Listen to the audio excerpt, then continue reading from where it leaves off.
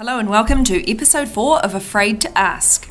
This is a podcast where we ask those questions you don't want to because maybe you're too embarrassed or don't know who to talk to. No matter how stupid or contrived, we're here to answer those questions for you. My name is Amanda and I'm joined by Laura, who isn't here right now, but she is co-hosting this episode with me. And we're talking to Professor Welby Ings. He is the director of a short film called Sparrow, which addresses some of what we'll be talking about today. This is a special episode. It is a bit more serious as we're remembering Anzac Day and all the troops who fought. We're talking about the presence of gay soldiers in wartime and the impact of keeping this minority silent. We'll also be cutting across to Stan on the Street, our regular segment where we ask AUT students their opinion on the topic. If you want to get in contact with us or even submit your own question for a future episode, you can tweet us with the hashtag #AskAUT. We'll be back at the end to fill in any gaps and enjoy the episode. Can you talk if you haven't got a brain? What's your record for consecutive questions asked? I say who's on first, what's on second, I don't know who's on third. What's the deal with airplane peanuts? Do you understand the words that are coming out of my mouth? And at this point, I'm too afraid to ask. Why? It's a story that was hidden for many years in New Zealand. It was hidden by a family. They basically told everybody that their father had died a hero in Egypt, saving people's lives. He had medals. The family wore the medals in the Anzac parades, and that had become completely accommodated as truth.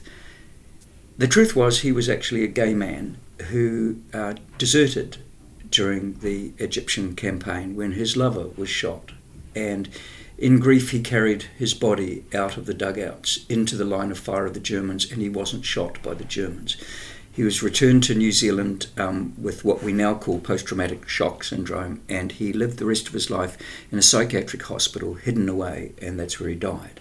And the only thing that existed of this was a small box of letters that I was given. Most of them had never been opened, where he was trying to explain he was begging his son to come and see him. He was trying to explain what happened. But the myth rode over the top of it that he'd been a war hero, and that's what was played out. And it struck me as an essentially very human result or casualty of war. So we think of the casualties of war as the heroic soldiers who get shot, and we march in parades about them and we honour them. But there's whole levels of victims of war that don't make it into the grand narrative. And this was a story that I thought that I would treat that way. The difficulty was when I started trying to research it, you realise that invisibility operates as an agent in things, especially around anything we don't want to know about in the grand narrative, or that will disrupt it. So, for instance, when I was having to design the rooms and corridors of the psychiatric hospital, and I was trying to find photographs of the places where men with shell shock were put, no photographs.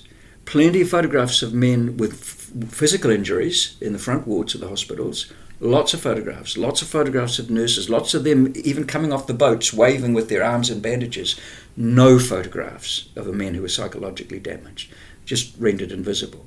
So then I started looking at things like, well, what about the stories of the men who committed suicide? So in World War I, we have a documenting of 4. They just exist as a few lines because they're not part of the grand narrative. We don't want to tell those stories. Other ones that have surfaced more recently, it's like the furlough incident, where 500 men deserted in New Zealand in World War II. 500 men deserted. They were charged with desertion, but it never made the newspapers. It was just erased because that was going to disrupt the heroic narrative of war. These men who had been constructed for public consumption as heroes were suddenly doing something that was counter to what was needed in the story. And within that whole realm of invisibility and promoting a very narrow idea of what it is to sacrifice for your country, gay men become invisible, lesbian women become invisible, suicides become invisible, all these things that problematize it. Sometimes we'll nominate them and we'll say, oh, they exist, but they never make it into the grand narrative. And we have huge trouble getting it there. And that's why I made the film, because in truth, although I'm a filmmaker, I'm also a human being living in a world with other human beings. And it seems to me that war is the failure of civilization. It's the failure of civilized behavior. So we have to understand it as something more than a grand narrative. We have to understand it in all of its dimensions, because that's the only way we're ever going to really be able to deal with it. I was reading your essay that you gave to us to get a bit of background reading and to understand this more. And you mentioned a big old photo of blown up photo of a soldier in uniform, and we had one of those. My granddad, in his house, in the room where I stayed as a child, there was this big old image of, I think it was my great grandfather in World War I uniform, and I don't know anything about him apart from that I think it was my great grandfather. How many people out there do you think have these big photos and they don't really know anything? It's a really good question, because lots of people have the photographs as physical forms, and lots of them have them as 3 lines of a story. You know, your great-great-uncle went to war and died a hero. And some people have them as a photograph. Invariably, they frame 2 things together: heroism and sacrifice if the person dies. So they're seen as sacrificing, not getting killed. They sacrifice, and those 2 things are fused together. And we often will when those photographs were taken, they're often taken before the war, and they were idealized photographs. And the understanding was that might be the only testament left to the humanity of that person. So in many families, those are the only photograph that exists. But if you look at the construction of them, it's very hard to see the personality. What you see is the heroic sacrificer. So you look at your uncle or your grandfather or whatever, and you go, who were you? I wonder who you were. I wonder if you liked your eggs turned over. I wonder if you grew great beetroot. You know, I wonder all those things, True. but that's all stripped away from it, because that's not part of how you continue the narrative of the heroic soldier. And that's why we talk about soldiers and troops. We take away all those dimensions of the personality, because that's not going to function well in war, and we create another idea, the heroic male sacrificer. And we make those, they become, and we invest a kind of an emotionalism in it. So we feel, and we grieve for men we don't actually know. We're grieving for a symbol of something. And then when you find certain historians, and certainly in oral histories, people are trying to put the dimensions back on those men. And actually it's not just on those men. I can think of women who have served where there was a stripped out idea of, she was a serving nurse. And you go, actually, it was a lot more complex than that. A lot more complex. So I've always liked the idea that history is not a single thing. There are histories. And fortunately, we've kind of made that shift in our society. But we still battle with things like the grand narrative. And I would say we still teach our kids the grand narratives of war. That's what Anzac is. And I'm not decrying Anzac, because it's a way that a nation's trying to deal with things, but the difficulty with it is it often reduces things to fields of poppies and playing of the last post, and the idea of a very narrow idea of what someone who goes to war is. And it's so we look at our museums reconstructions. We actually occasionally cinema or literature disrupts this, but it's not part of the grand smoothed out narratives that's put there. So we don't know the smell of a body when it's been lying in the mud for 3 weeks. We don't know what that is. We know men looking like comrades and tired in the mud, but we don't know the human aspect of that. We know the picture of it, like the photo in the bedroom. Yeah, it was always a photo that somewhat terrified me as a child. But and I don't know anything, and it does make me wonder, and I think, Amanda, you were wondering too. Yeah, I'm sitting here listening to you, and it sort of strikes me, and we really don't know the truth of this. And I know that history means his story. It's just one take, one story, one narrative, as you're saying.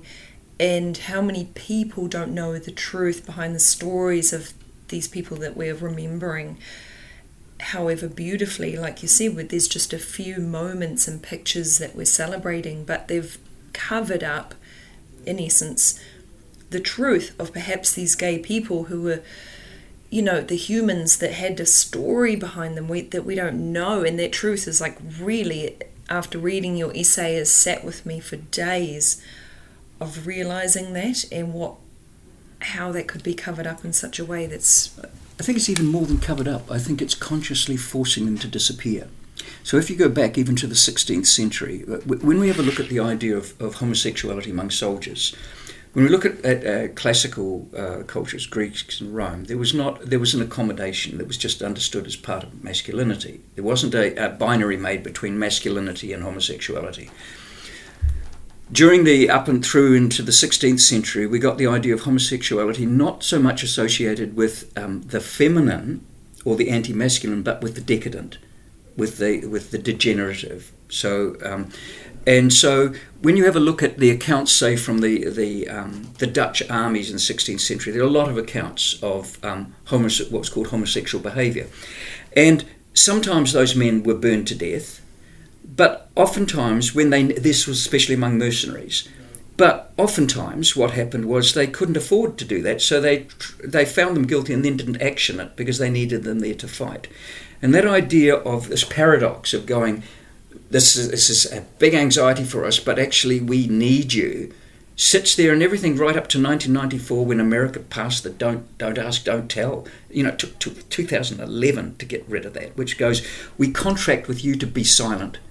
We need you to sacrifice, we need your intelligence, we need your emotional intelligence, your physical ability, we need all those things, but you have to contract to be silent, because what's happened, I argue, is that we have separated, we have turned the gay, lesbian, LGBT behaviour but especially amongst men, into the opposite of masculinity, and we use that as the way to frighten into a certain framework of masculinity. So if you have a look at that, the army has always been a homosocial organisation. By homosocial, I mean this is largely a collection of men living in adverse conditions around men, and so masculinisation was built up around the homosocial. So the First World War, that was triumphed. These were the adventurers who went out and conquered the naughty people in the colonies, or conquered these things, and they were fighting for an ideal which was normally king and country, and they were led by other men and obeyed other men and were meant to show masculinity by obedience. At the end of the First World War, that had kind of gone to custard, because these men had found that these officers they were supposed to be obeying, many of them were incompetent. These men they'd seen what war was on a visceral level. It wasn't a boy's own annual. And so there was a mistrust around that idea of masculinity, and what happened was, between then and the 1930s, was what we now commonly call the crisis of masculinity, where men started rethinking masculinity. And so instead of these values of loyalty and obedience and patriotism, the ideas were like individuality and flexibility. And they came because, arguably, in the Depression, these men who were told, being a man is being able to provide for your family, and somehow the benevolent state will care for you. Well, the state didn't care for them, and they were in queues just trying to get food. And so that idea of masculinity started falling apart. And then you come to the Second World War, when you have somehow got to mobilise a whole nation of men to go and fight for another ideal. And the triumphing ideas are things like individualism and flexibility. That's not going to pull an army together. So what they do, and there's some very, very interesting material on this, when you look at things like advertisements and film of the period, they reconstruct masculinity in a very short time frame to mean it's a shift from the First World War, which is essentially homosocial. Now the thing is, you're a family man and you're fighting for women and children, and you're fighting for your nation, and you're fighting for ideals. And so you get lots of photographs of sailors kissing goodbye to girlfriends, or people saying goodbye to their mothers and children. So suddenly what surfaces up is a very heteronormative idea of the male, the masculinity that differs from the First World War. And so men are told that somehow in there, your masculinity is going to be associated with your ability to sacrifice for this greater idea. You will fight and die for freedom, not for God and King, now for freedom, for it's an ideal. And if you don't, if you pike out, then you're not a real man. If you get there and you fall apart psychologically, it's considered a failure of masculinity, just as it was in the First World War. So we're using masculinity as a device. And so set against that, what's set as the pole to that, is homosexuality. The difficulty, of course, is that you have to scrub out things like Lawrence of Arabia or Richard the Lionheart, who were gay men, who were Kitchener, who goes, we want you. These are gay men. So you have to strip off the sexuality off them as fast as you can, sanitize that narrative, still use the pieces that you want. The difficulty with investigative historians is, of course, they reclaim that. And so oftentimes it's been historians actually within the LGBT community who've gone back, who've been integral to going back to get that stuff.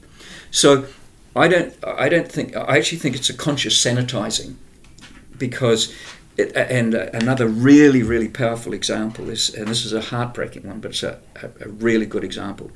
We know that in the Second World War, under the Nazis, they shot gay men, shot their gay soldiers, just shot them. That was it, no trial, they shot them.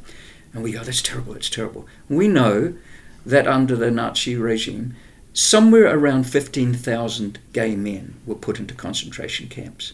Their testicles were boiled off. So this is stuff that we didn't know for a lot, that was just kept sanitized. So we will tell the grander narratives of the persecution of other groups, but the gay men in the final analysis, when the people were released from the concentration camps, the only group not to get reparation were gay men. The only group. It wasn't until the 1970s that they even became acknowledged. Most of them went back into prison, those who had survived the thing. But this is the Allies. This is the Allies going and freeing people and telling the stories from the camps. But our people are consciously rendered invisible because we're a problem. And so we had to, and so it wasn't until like their first autobiography started surfacing in, I think, 1973, where we started reading this stuff and going, oh my God, we kind of heard reference that we were there. Let me give you another example. You've probably seen pictures of the book burnings that the Nazis did. People vaguely have an idea that it's probably about Marx and, burning all these. No. This is Hirschfeld's library. This was a gay sexology historian who'd been the darling of academia in the 1920s, who had done the first really major investigation into sexuality. That's what's being burnt there. That's an attack on gays. That's not an attack on a political ideology. But we suck that into our history and go, oh, the Nazis burned books, as if it's some assault on the intelligentsia. It's something a little more than that. You have to dig a little deeper and then ask the question, why? Why? So this is not something that, this has been part of our growing up and the growing up of our parents and our parents before them. And so that's why I guess you're asking questions like you are on this. You're going, well, maybe it's time, now that some of the stuff has started surfacing, to actually look at the implications of this. Because I don't think as a society we want to be there again. I don't think any civilised society wants to be there again. And certainly when you look at the developments in the New Zealand Defence Force, which was one of the quite early internationally adopters of equity, building up off our human rights amendments in the early 1990s. They didn't go the American route of you guys just got to keep it secret, and if you don't, then you're in the caca. No, they didn't. They went, okay, so this is a human rights thing. So things like our Navy became an international world leader in this. So even questioning things like the glass ceiling and promotion. So we have a proud but also a troubled history. And I always think that John Gray, who was the philosopher of Western thought at the London School of Economics, he said something that some people criticise him for, but I think it's right. He said society doesn't actually become more civilised.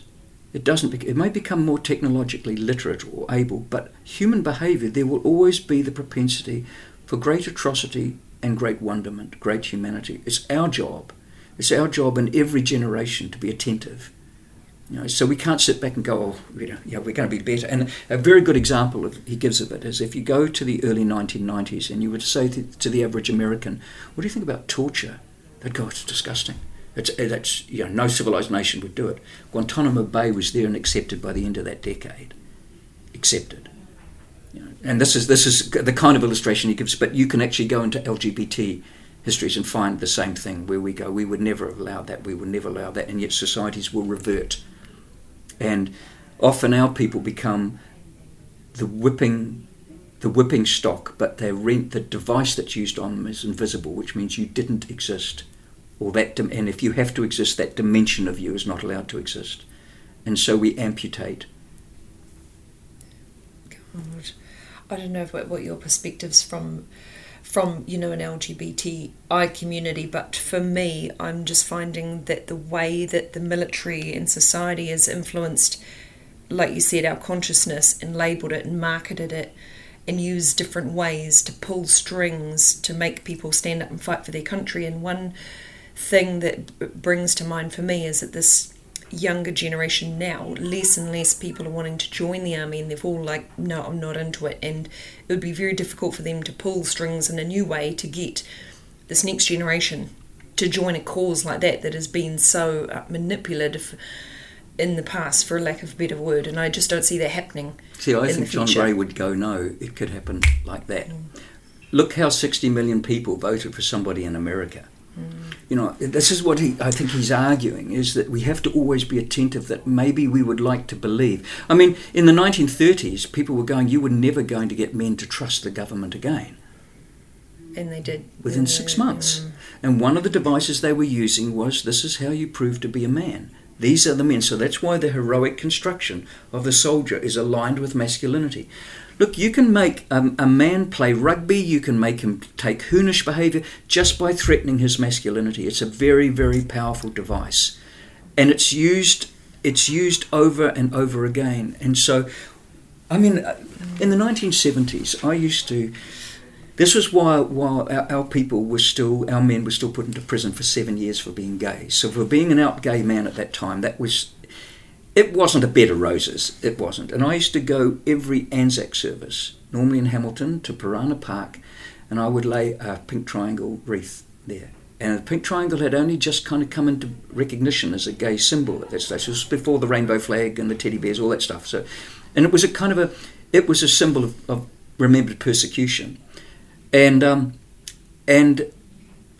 be allowed to put it on, and then someone would read what it was. And I just used to say, for our gay and lesbian families who died as a consequence of the war, it would invariably have been taken off every year. And you'd go back alone, because there weren't that many people who were prepared to go with you, and it'd be taken off, and you'd try and put it on, and then it'd get broken. And then an incident happened at when I was up in Auckland. This was in the early 80s, and it made me see the other side of this. The year before, it had been taken off, and there were a couple of guys there. I think they were from the RSA, and they were pretty hostile about it. And they said, you're being disrespectful. And I said, I've got people in my family who died, who were gay men.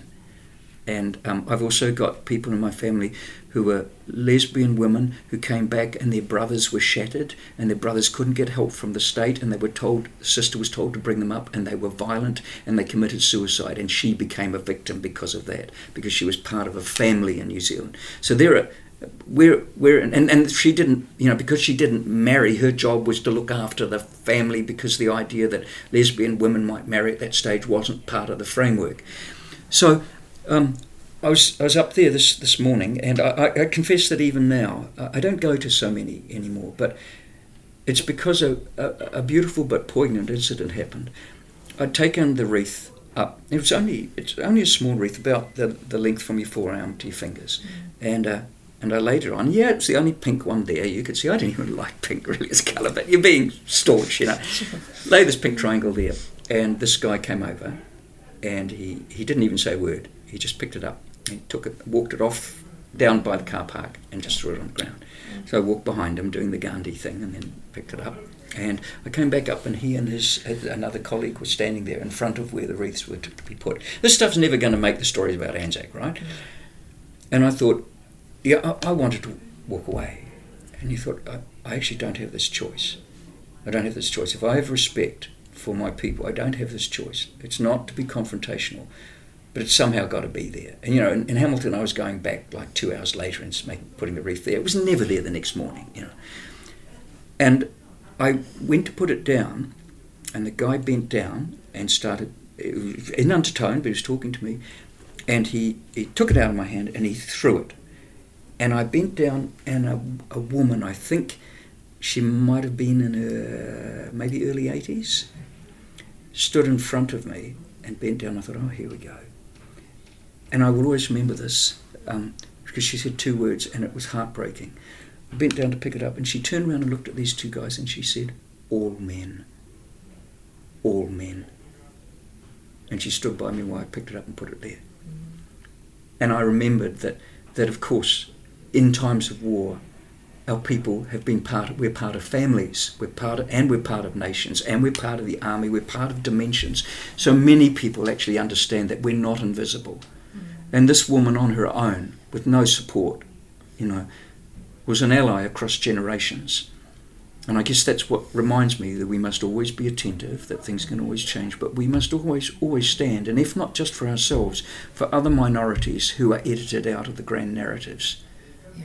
And what do you perceive of the new generation where gay marriage is legal, we celebrate the LGBTI community, and for generations you've covered this up in war? Hypothetically, if there's another military scenario, they try to enlist everybody, they're suddenly like, oh, we welcome LGBTQI. In what sort of dimensional world in our consciousness will they suddenly accept them? Or everyone's just going to go, F off, no, you've buried us for generations, we're not helping you. Like, what happens there? I think the answer lies between the 16th and the 19th centuries.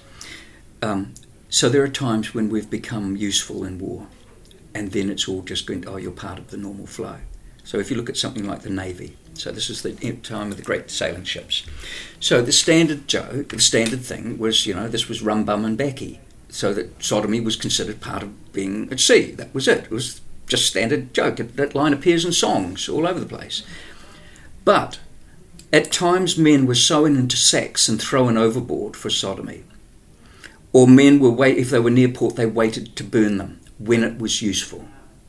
So while we go, this is, I come back to the kind of John Gray thing, that we might go, yes, well, it's all going to be right and we're going to be over there. Well, we've been over there forever. We've been fighting in all of your wars, Mainly we've been either choosing to be liberal to be safe, or choosing to be invisible to be safe, or rendered invisible. But we've always been there. We've always been there. Whether you choose to acknowledge us or not acknowledge us or persecute us, that's just a historical thing. There's that old saying about, history repeats itself. Well, I don't think that's so true. I think history reads its patterns. Certain patterns will play out. And minorities, I would say the same thing can happen for women too, where they suddenly seen as useful, and so suddenly in the Second World War they become women will save the nation, they will work at telecommunications, they'll go out on the land, but as soon as that's no longer necessary, there's this shift and you go back to the kitchens. A Kelvinator will make you happy. And that's within your grandparents' lifetime. So I think that while these things are here, and these are good things, they're just respecting human dignity. It's not a given they will always remain. And it doesn't mean that we're negative about it, it means that we're attentive to it. And we're not attentive just to our condition as a rainbow community, we're attentive to other groups. So when you look at the makeup of the concentration camps, in there with us were the Seventh-day Adventists. In there with us were pacifists. In there with us were gypsies. And often their story hasn't been quite as erased as ours, but they were kept very quiet. And I think that's why oftentimes you'll find marginalised groups have understood the political necessity to have allegiance with other minorities, so that collectively we don't get picked off. So do you think gay people fought in World War I and II? Yes. Yeah, I think back then they kept it under wraps though. You didn't come out because it was like, it wasn't as accepted as it is now. Why do you think we don't hear about any gay soldiers in war? People kind of look down on you if you identified as, gay or bisexual or lesbian or anything like that. I think it's a day and age where if they were, if they did come out as gay, then they was looked down upon back then. So kind of like, to be like a hero, they wouldn't advertise it as, these people were gay, like, they're special. Because I feel like if they did do something that was, worth mentioning, it would kind of be shouted by the fact that they were gay. It was like the guy who broke the Enigma code, he was gay. Oh, yeah. Didn't he get persecuted for being gay? Yeah. Do you think now there's any focus? The New Zealand military is becoming quite liberal. I've just left the military, so I was in the Navy. So definitely, the Navy's just paid for a transgender for a guy to become a girl. Yeah. They've paid for the whole operation and process and everything. They talk a lot about gay rights and everything in New Zealand military these days. Do you think that there are any stories about them that are waiting to be told out there? Have you heard any stories? That's such a good question. I think probably anybody listening to this who have got a bit of a history in their family knows the answer is yes. One of the things I found was when I was researching the film, like I tend to do a lot of research behind stuff. So although I might make movies or write novels or whatever, I do a lot of research. And although I'm quite a private guy while I'm working, I will listen to people. I talk and listen to people. And when I was up in Scotland talking to a part of my family, and I was telling them about the story that's behind Sparrow, and they went, "Do you know there's another story just like that in your family in Scotland?" And I thought, whoa. And they said, "You know, there were 3 uncles, and one died in the war, one was married 5 times, and one died, and his gardener lived with them all his life." And I thought, oh yeah, there's the gay one. And they went, "Do you know what, when he died, the one who was married 5 times, when we were cleaning out his house, we found all these gay magazines from the 1950s. Oh, that's interesting. And then they said, "But here's the really tough one. We thought when the other uncle died, the gardener came to see us, and these men had inherited a great deal of money, and they suddenly found there's no money there. And the gardener said, look, I went to war with your uncle, and he's looked after me ever since." So they thought this was a love relationship. No, he'd been blackmailing him. That's where the money had gone. He'd been blackmailing because he was gay, and this was in the late 80s that this guy died. So this is a really interesting thing, with the decriminalisation, the crime that almost disappeared from the criminal books was blackmail. And it's a very interesting point. So the question you ask, we actually hear dimensions of these stories. If we're prepared to bring them into the light, it gives a kind of permission for people to tell other stories. I did an interview on Radio New Zealand about it. I got back to email after email after email, private, quiet talking. You ended up in kitchens with people with a cup of tea, and they told you things they'd never told anybody else because they thought they had to be ashamed of this.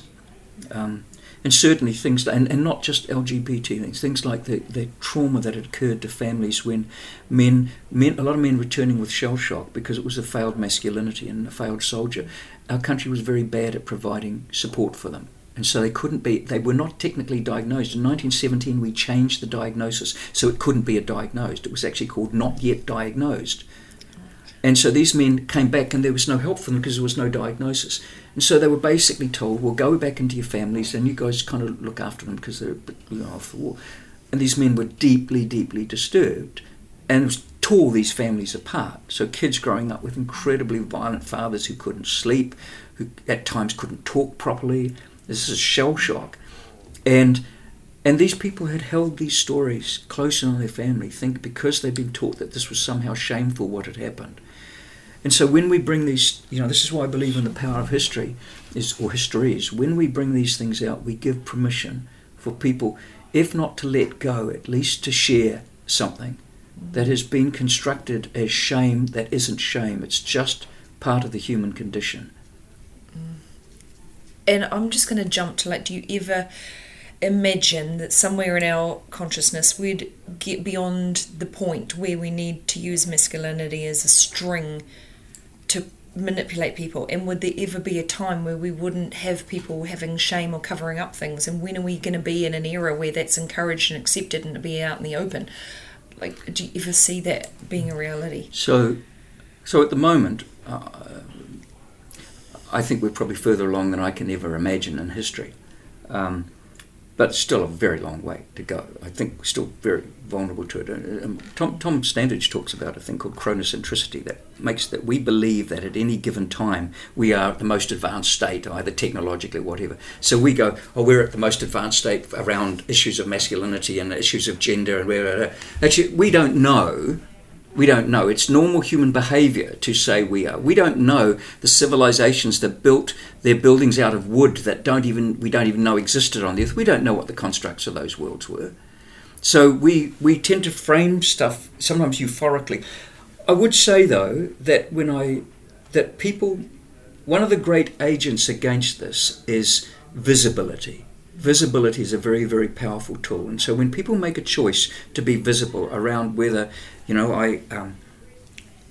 someone says, I'm raising a child who wrestles with a mental health issue, or someone says, I wrestle with a mental health issue, or somebody says, they come out, or somebody goes, I'm really poor at the moment, I actually can't get enough food to eat.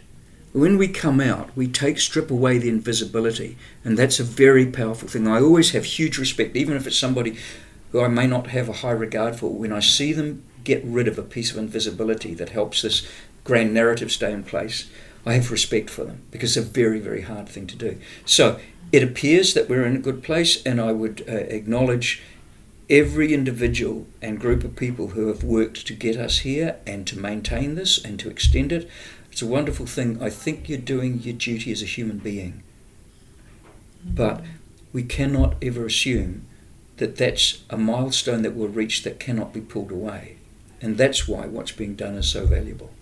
No, for me as a concept, like what you're touching on is visibility. What you're saying, that to me might lead to acceptance. And if humanity ever got to a point of acceptance, a lot of things would be harder to put into place. Would be harder to manipulate people and cover up anything. If everything was visible and you accept everything, God would be in a much more harmonious place as people, but our consciousness may not be able to get to that manipulate. Point. Harder to manipulate people, and that's what I'm saying, until that point. Like when it comes to the military and the wars, like on a day-to-day, yes, that for example, the LGBTQI, we have acceptance, we have visibility, we have the Pride Parade, everyone's like, yay, in peacetime, everything seems wonderful. Come wartime, this seems like a very different concept altogether. It's not just wartime, though. It's a shift in political ideology. I have fears for the LGBT community in the States, and I think lots of our people do. Things get over. We have a history of things being overturned, of these momentary flarings of accommodation, tolerance, becoming an integrated part, and then they go again. But so do women, if you have a look at it. That also occurs. So, I mean, this is why people who kind of get upset at this ideology, going, you're so negative. I don't think it's negative. It's just going that we are responsible. We remain always responsible. If I can give you an example of this. When I was a little kid, we lived out on a very remote farm. My dad was a shearing contractor, and it was remote. I mean, this was in the sticks, and this was in the 1960s. And I grew up in the company of these women who were Auntie Avril and all these aunties, and they would come and stay with us for a few months. They were unmarried mothers, and back in those days they had to go into hiding. They had to hide their pregnancy because society was so judgmental on them. So these were 16, 17-year-old girls who got pregnant, and their parents. And we just did this. It wasn't something we charged for, but they would come and they'd live with us until the time that they had their baby, and then the baby was normally adopted, and then they returned and said, I've been on holiday to Sydney or whatever, and everything was... So that's how we handled stuff in New Zealand, and there's lots of documents about that. But I got to have the most incredible childhood, because these women just festooned my childhood with wonder. They were always... And I knew that, they were going to have a baby, and I knew... My parents had said to me, you don't talk about this to other people, because this is their they can choose to talk to other people. But I always remember one time coming in from outside, and there were two women from the district who dropped down to see my mother. And I was standing by the kitchen door, and they didn't know I was there, and they were telling my mother that it was very dangerous to have women like that in our house because what it could do to the family. Now today we would find that as an anomaly. We'd find, well, that's crazy. In the 1960s, that wasn't crazy. And that was something like the many of the young women who I work with at the university, they were the equivalent of these people. And so I look at that and I go, I don't think we could ever go back there. But then occasionally I see a flicker of something coming across from a particular right wing, whether it's a European, Northern European, whether it's American, wherever, and I think, always be attentive to this. You know, the minorities often turn into the punching bags when things get bad, and when people try to find simple solutions to complex problems, it's very easy to use minorities. Looking forward to Anzac Day and the moment that we're all remembering these people and their stories, is there anything you'd like to leave with our listeners at home? Probably. This is not an issue of the military. This is the issue of the politics that governs the military. So I think that we were talking before about diversity. Well, I think that we could enrich the way we remember war, and we could use Anzac to do it. Let me give you an example. Where I grew up, there's a memorial, a stone memorial. Lots of communities have them. And on there are written all the names of the soldiers who died. Most people can tell you the names of soldiers who died in their family. Most people can't tell you the names of the men and women who stopped wars. We don't know the names of our diplomats who stopped those wars. We don't know the names of the people who stood up to, and slowly we're beginning to think of some names of conscientious objectors, but I mean those people who use their skills of diplomacy and the understanding of politics. I don't just mean the glorified politicians. Those people who were working in the back rooms and the back corridors of negotiation, those people, yet, we never call their names out. We actually don't know the names of the peacemakers. We know the names of the men and women who were sacrificed. So if we're going to enrich this thing called Anzac, which is a commemoration of the wars of our nation, we need to look at that, but we also need to look at the wars that preceded the European wars, the wars in our own country on the soil that we walk across. So to give you an example, most of us can tell you the name of King Arthur's sword, but they can't tell you the name of the Taiaha of Reue-Maniapoto. They can't. They can vaguely refer to, I think there were some land wars, but they can't even tell you the wars the land they walk across every day. So if this is in New Zealand, Anzac is about New Zealand and the wars that have been fought here, so that in the hope that it's not just memory, it's not about remembering, it's remembering with a purpose, so we don't end up back in these situations again. But we have to widen our understanding of what this is. So this is not disrespectful to require something richer and deeper of our commemorations. It's not. It's actually respectful of the human condition. It just means that the comfort of the grand narrative is going to be stretched a little wider. Hey everyone, thanks for listening. Please check the show notes for a link to the website for Welby's short film Sparrow that we talked about, where you can watch the trailer and learn more. The full short film will be released later this year. You can reach us on Twitter. Remember to include #AskAUT to submit your own questions and have them answered on a future episode. AUT is also on Facebook, Snapchat and Instagram at @AUTUni. Please rate and review us on iTunes and tell your friends and family about the podcast. And thanks again for listening, and see you next time. You know how to whistle, don't you, Steve? The human head weighs 8 pounds. What does Marcellus Wallace look like? What's the deal with What's the matter with me, baby? What's the matter with you? They speak English and what? How can you talk if you haven't got a brain? What's your record for consecutive questions asked? I say who's on first, what's on second, I don't know who's on third. What's the deal with airplane peanuts? Do you understand the words that are coming out of my mouth? And at this point, I'm too afraid to ask. What?